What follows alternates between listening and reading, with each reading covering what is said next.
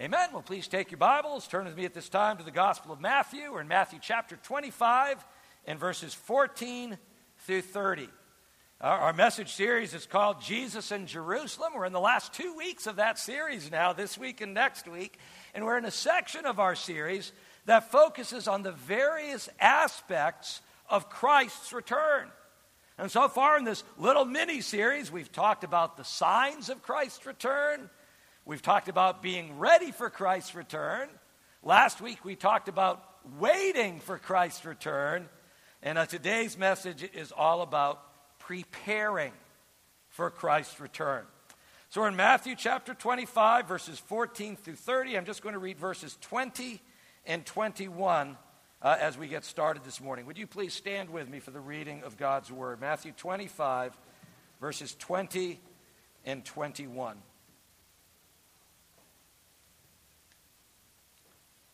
The man who had received the 5 talents brought the other 5. Master, he said, you entrusted me with 5 talents. See, I have gained 5 more. His master replied, well done, good and faithful servant. You have been faithful with a few things. I will put you in charge of many things. Come and share your master's happiness. This is the word of God. Let us pray. Well, dear Lord, as we look at these verses and the others in our passage this morning, Lord, we want to learn more what it means to prepare for your return. And Lord, how we can best glorify you during this time of waiting. So Lord, help us, teach us from the parable that we'll be looking at today. We pray in Jesus' name, amen. Thank you. Please be seated. So one of the things we've seen throughout this sort of mini-series on Christ's return is that there is a progression in Jesus' teachings about his return. Let me walk you through it. You've probably seen it already, but let me walk you through it. First, what did Jesus do? He taught about the signs of his return. The signs, because once we know the signs, and we see that the signs are happening, then we learn that Jesus could come back at any time. And so once we know that Jesus could return at any time, we go to the second teaching of Jesus, which is be ready for Christ's return. If Jesus could return any time, you got to be ready. But then we learn that even though Jesus could return at any time, he could return today, no one knows when Jesus will return. And so we not only need to be ready in case he returns today, we also need to be prepared to wait for Christ's return. We need to be prepared to follow Christ for a lifetime if necessary. So that's what we talked about last week. And I left you on a cliffhanger last week, right? We talked about waiting for Christ's return. And we said, well, what do you do while you wait for Christ's return? And I said, you got to come back next week to find out. Well, I'm so glad you came back. So, we'll have to do cliffhangers each week now. It seems to be working, right? But, what do you do while you're waiting? Do you just go up on a hill someplace and open a picnic basket and munch on some crackers while you wait for Christ's return? Is that what you do while you're waiting? No, today's passage tells us that we should be preparing. That's how you wait for Jesus. You prepare for Christ's return by being faithful stewards of the resources and abilities that God has given you. And Jesus teaches us this very important truth using a parable. This is the parable of the talents. Now, a talent in that day was simply a unit of weight, okay? And it represented a considerable amount of money. A talent in those days didn't mean what it means today because we get our English word talent from this word. In fact, we get it from this parable because Jesus used it as a symbol of the various resources and abilities God has given us to use for his glory. I like the way J.C. Ryle defines it. He says this, anything whereby we may glorify God is a talent. Our gifts, our influence, our money, our knowledge, our health, our strength, our time, our senses, our reason, our intellect, our memory, our affections, our privileges as members of Christ's church, our advantages as possessors of God's word, all of these our talents.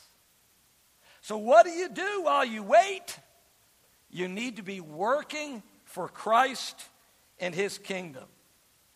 You don't need to whistle while you work, but you do need to be working while you wait, okay? You got to be working while you wait. So we're going to look at the parable of the talents together now to see what Jesus teaches us about preparing for his return. There's an outline in your worship guide this morning if you'd like to take that out to follow along or jot down some notes as we go.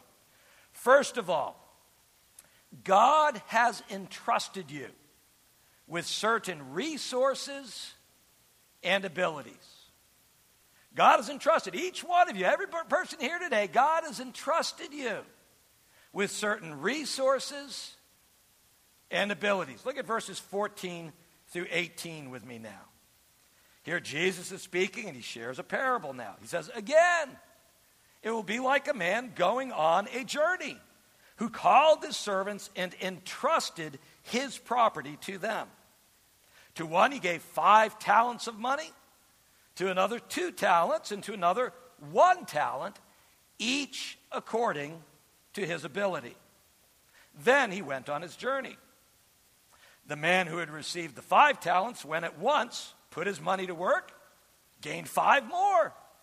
So also the one with the 2 talents gained 2 more.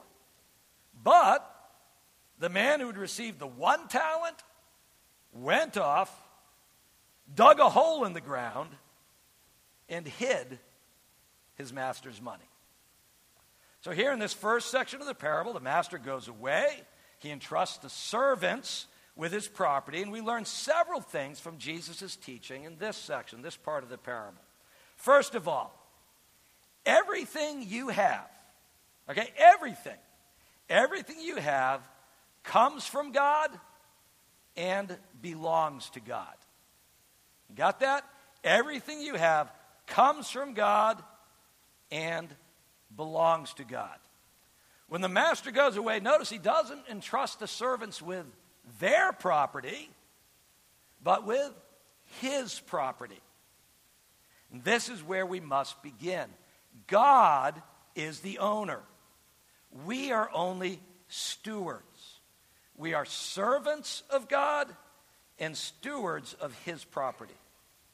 So all of your money, all of your belongings, your work, your skills, your abilities, your time, everything you have, whatever it may be, comes from God and belongs to God. And until you acknowledge that God owns it all, you cannot move forward in life. Another thing we learn from this section of the parable is that God gives to each of us according to our abilities. Notice how Jesus says the owner gave different amounts of money to the 3 servants, right? First servant, he got 5. Second servant only got 2. Third servant got 1 talent. He did not give the same amount to each servant, but he gave to each of them according to their ability. It's the exact same way with us. God gives to each of us according to our abilities. Now, there's a reason, okay? There's a reason. Not all of us are rich or famous or in positions of power or authority. God knows what you can handle and what you cannot. Some of us are more limited in our abilities. Some of us can handle much more. The important thing to know is this: God is sovereign. He is sovereign over your life and the resources and the abilities that he has given to you. Charles Spurgeon describes the master in the parable this way. He says, he was the judge of the ability of each of his servants, and he made no mistake in his allotment of the talents to them. We may rest assured, if we are the Lord's servants, that he has bestowed upon us as many talents as we can rightly use, and quite as many as we shall be able to account for when he returns. And so we need to be careful not to envy those who have more than us. We need to be careful not to be prideful over those who have less. Rather, we should be grateful. We should be grateful. We need to trust God's sovereignty and be grateful for whatever he has given us, and then we determine to use whatever God has given us for his glory. Amen? Amen. Which leads us to the question, what are you doing with what God has given you? What are you doing with what God has given you? In the parable, the man who'd received the 5 talents, he went right out. He put that money to work. He gained 5 more. The person with the 2 talents, he went right out. He gained 2 more. The one with the 1 talent, he goes up, digs a hole in the ground, hides his talent there. Just tucks it away. What are you doing with what God has given you? Are you putting it to work for God and his kingdom? Are you learning and growing? Are you developing the resources and abilities that God has given you? Remember, God owns it all.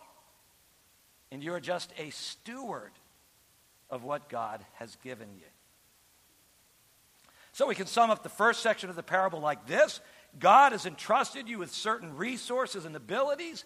Everything you have comes from God and belongs to God. God gives to each of us according to our abilities. What are you doing with what God has given to you?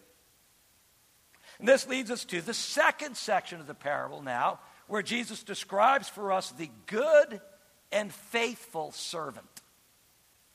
The good and faithful servant. The good and faithful servant, he is the one who gains more for the master. Gains more for the master. Look at verses 19 through 23 now. Here's where the master returns from his journey now to settle accounts. After a long time, the master of those servants returned, and he settled accounts with them. The man who had received the 5 talents brought the other 5. Master, he said, you entrusted me with 5 talents. See, I've gained 5 more. His master replied, well done, good and faithful servant. You have been faithful with a few things. I will put you in charge of many things. Come and share your master's happiness. The man with the 2 talents also came. Master, he said, you entrusted me with 2 talents. See, I have gained 2 more. And his master replied, well done, good and faithful servant. You have been faithful with a few things. I will put you in charge of many things.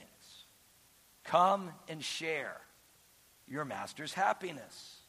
And so in these verses, the good and faithful servant, that's who we want to be, right? The good and faithful servant is represented by the first 2 servants.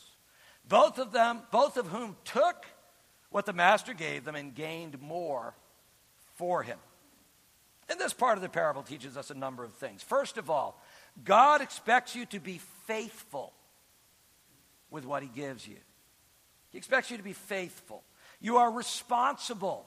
You are accountable for the resources and abilities God has given you in this life. You are responsible to use the resources and abilities God has given you for God's glory and for his kingdom. When Jesus returns, it will be time to settle accounts. And if you have misused what God gave you, or used it all for yourself, or didn't use it at all, you will have to answer to God for your actions. The first 2 servants were both faithful with what God had given them, and God commended them for it. That's the first thing we learn from this section. God expects you to be faithful with what he's given you. Secondly, this section teaches us this. The more God gives you, the greater your responsibility. The more God gives you, the greater your responsibility. Servant who was given 5 talents was expected. God expected him to gain more than the servant who was only given 2 talents. And the servant who was given 2 talents, God expected him to gain more than the servant who was given just the 1 talent. You know, we all seem to want more in life, right? We all want more. But you got to remember, the more you have, the greater your responsibility before God. And we don't always realize it, but sometimes it's a blessing to have less. God only holds you responsible for what he has given you. Notice that both the first servant and the second servant are commended equally before God. The master says the exact same words to each of them. The first servant said, hey, you gave me 5, I got you 5 more. Second one says, I got you 2, I got you 2 more. And he doesn't rebuke him and say, well, why didn't you get 5? Well, God only gave him 2. Although they were not given equal amounts, they were both faithful with what God had given, and so they were equally rewarded. And really, what better reward can there be than to hear Jesus say to you or I on that day, well done, good and faithful servant. And then finally, this section of the parable teaches us that when you are faithful with little, God is going to entrust you with more, right? Jesus said to each of the first 2 servants, he says, you've been faithful with a few things, come. I will put you in charge of many things. Many things. Do you want God to entrust you with more in this life and the next? Then be faithful with what you've got. If you're not being faithful with the resources and the abilities that God has already given you, why would you expect God to give you more? Right? And so the second section of the parable teaches us that the good and faithful servant is the one who gains more for the master. God expects you to be faithful with what he gives you. The more he gives you, the greater your responsibility. When you're faithful with little, God will give you more. And now we come to the third and final section of the parable, which deals with the wicked and lazy servant. And none of us want to be that, right? The wicked and lazy servant is the one who does nothing for the master. The wicked and lazy servant is represented in this parable by the third servant, who instead of using what the master gave him, goes out, digs a hole, and just buries it in the ground. And this final section of the parable also teaches us several things. First of all, real important, don't think bad thoughts of God. Don't think bad thoughts of God. Look at verses 24 and 25. Then the man who had received the 1 talent came. Master, he said, I knew that you are a hard man, harvesting where you have not sown, and gathering where you have not scattered seed. So I was afraid and went out and hid your talent in the ground. See, here is what belongs to you. The third servant in the parable thought bad thoughts of the master. He calls him a hard man. He accuses him of harvesting where he has not sown and gathering where he has not scattered seed. And now we know this was not true of the master in the parable, right? And it's certainly not true of God. If this was true, the master in the parable, when the person came with 5 and 5, he said, well, I'm going to take all that for myself and you go off and just be miserable. No, what did he do? He rewarded. He didn't take away from the first servants who came for them. He rewarded them by giving them even more. The third servant thought bad thoughts of the master. You know, we sometimes do that too. We think bad thoughts of God.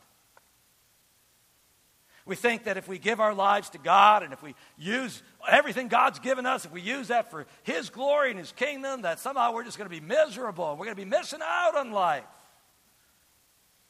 We think that we're going to enjoy life more if we live it for ourselves and our own pleasures. We think bad thoughts of God, and as a result, we miss out on all of those many blessings that God wants to just pour into your life. So that's the first thing we learned from this section. Don't think bad thoughts of God. Number 2 is this: doing nothing for God is unacceptable. It's unacceptable. Look at verses 26 and 27.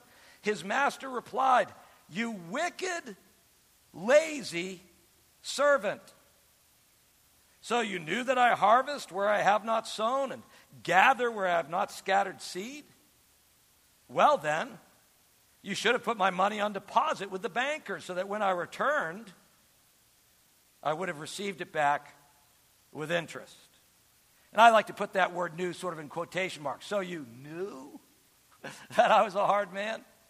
Because I don't think the master is, and certainly God is not. You see, doing nothing for God is completely unacceptable. And the third servant, he tried to use his own bad thoughts of the master as an excuse for why he did nothing with the one talent that the master had entrusted to him. And so what does the master do? He takes the servant's own words and uses them against him. He's basically saying, even if what you're saying is true, and it's not, but even if it were true, that does not excuse your behavior. If you were afraid and you thought that I'm a harsh master, you could have at least put the money in the bank. You could have earned some interest. As it is, you did nothing, and that is unacceptable. Once again, Jesus means for this parable to come back to each of us. We turn it around. What have you done for God? What are you doing for God? What are you doing with what God has given you? Are you willing to take risks for God? That's a big part of it, isn't it? The third servant tried playing it safe. But by doing nothing, he ended up with nothing. Jesus is coming back. When he returns, it will be time to settle accounts. Please know that doing nothing for God is unacceptable. In fact, by doing nothing, Jesus says, not only will you not receive a reward, but you will also lose what God initially gave you. You'll lose what God initially gave you. Look at the final verses now, verses 28 through 30. The master is speaking in the parable. Take the talent from him, from the wicked and lazy servant. Take the talent from him and give it to the one who has the 10 talents. For everyone who has will be given more, and he will have an abundance. Whoever does not have, even what he has, will be taken from him. And throw that worthless servant outside into the darkness, where there will be weeping and gnashing of teeth. And this final part of the parable, it seems harsh to us at first, right? Maybe even a little unfair. It's like, come on, why take the one talent? That's all he's got, the one talent away from the third servant and give it to the first. I mean, he's already got 10. He doesn't need another one, right? Why give him the third servant's talent as well? Well, first of all, remember, Jesus already told the first servant he was going to give him more. Now we find out where that more comes from. And then you need to remember that the third servant did nothing. Did nothing with what God had given him. That is unacceptable. Not only will you not receive a reward, you will actually lose what God initially gave you. We have a saying for this, don't we, right? You got to use it or lose it, right? Use it or lose it. God expects you to use the gifts he has given you for his glory. And sadly, this parable, the parable of the talents, it ends the exact same way as the parable of the two servants that we looked at earlier, with the unfaithful servant being thrown out into the darkness where there will be weeping and gnashing of teeth. How do you prepare for Christ's return? You prepare for Christ's return by being faithful stewards of the resources and abilities that God has given you. We are not to sit around waiting for Christ's return and doing nothing. God has given each of us certain resources, abilities, and he expects us to use them for his glory. He expects us to be productive for his kingdom during this time of waiting for Christ to return. The master will come, and it's time to settle accounts. The good and faithful servant will be rewarded with even more. The wicked and lazy servant will lose everything he has. So be working while you wait. Be working while you wait. Everything you have comes from God. Use what God has given you for his glory. Let us seek to be good and faithful servants, working productively for God and his kingdom while we wait for Christ's return. Let us pray. Well, dear Lord, we thank you for this parable. It's an unforgettable parable, Lord, as we hear about these three servants. Your teaching is always so remarkable, Lord. As using these simple stories, you unveil such important and provocative truth.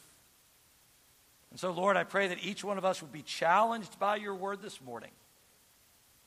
Are we a good and faithful servant? Or are we a wicked and lazy servant? Some of us would probably say, well, I'm somewhere in between, but Lord, you didn't seem to give us that option. Who are we this morning, Lord? Thank you for being such a good and generous God, that you not only give to us, but you give us the ability to earn and learn more. And then, Lord, you take what you've given us and you reward us by giving us even more when we're just being faithful to what you've given us to begin with. Oh, Lord, we praise you for your goodness, for your generosity, for your grace. Help us not to be envious of others or prideful over others, but help us to be grateful and accountable for the things you have given to us. We pray in Jesus' name. Amen.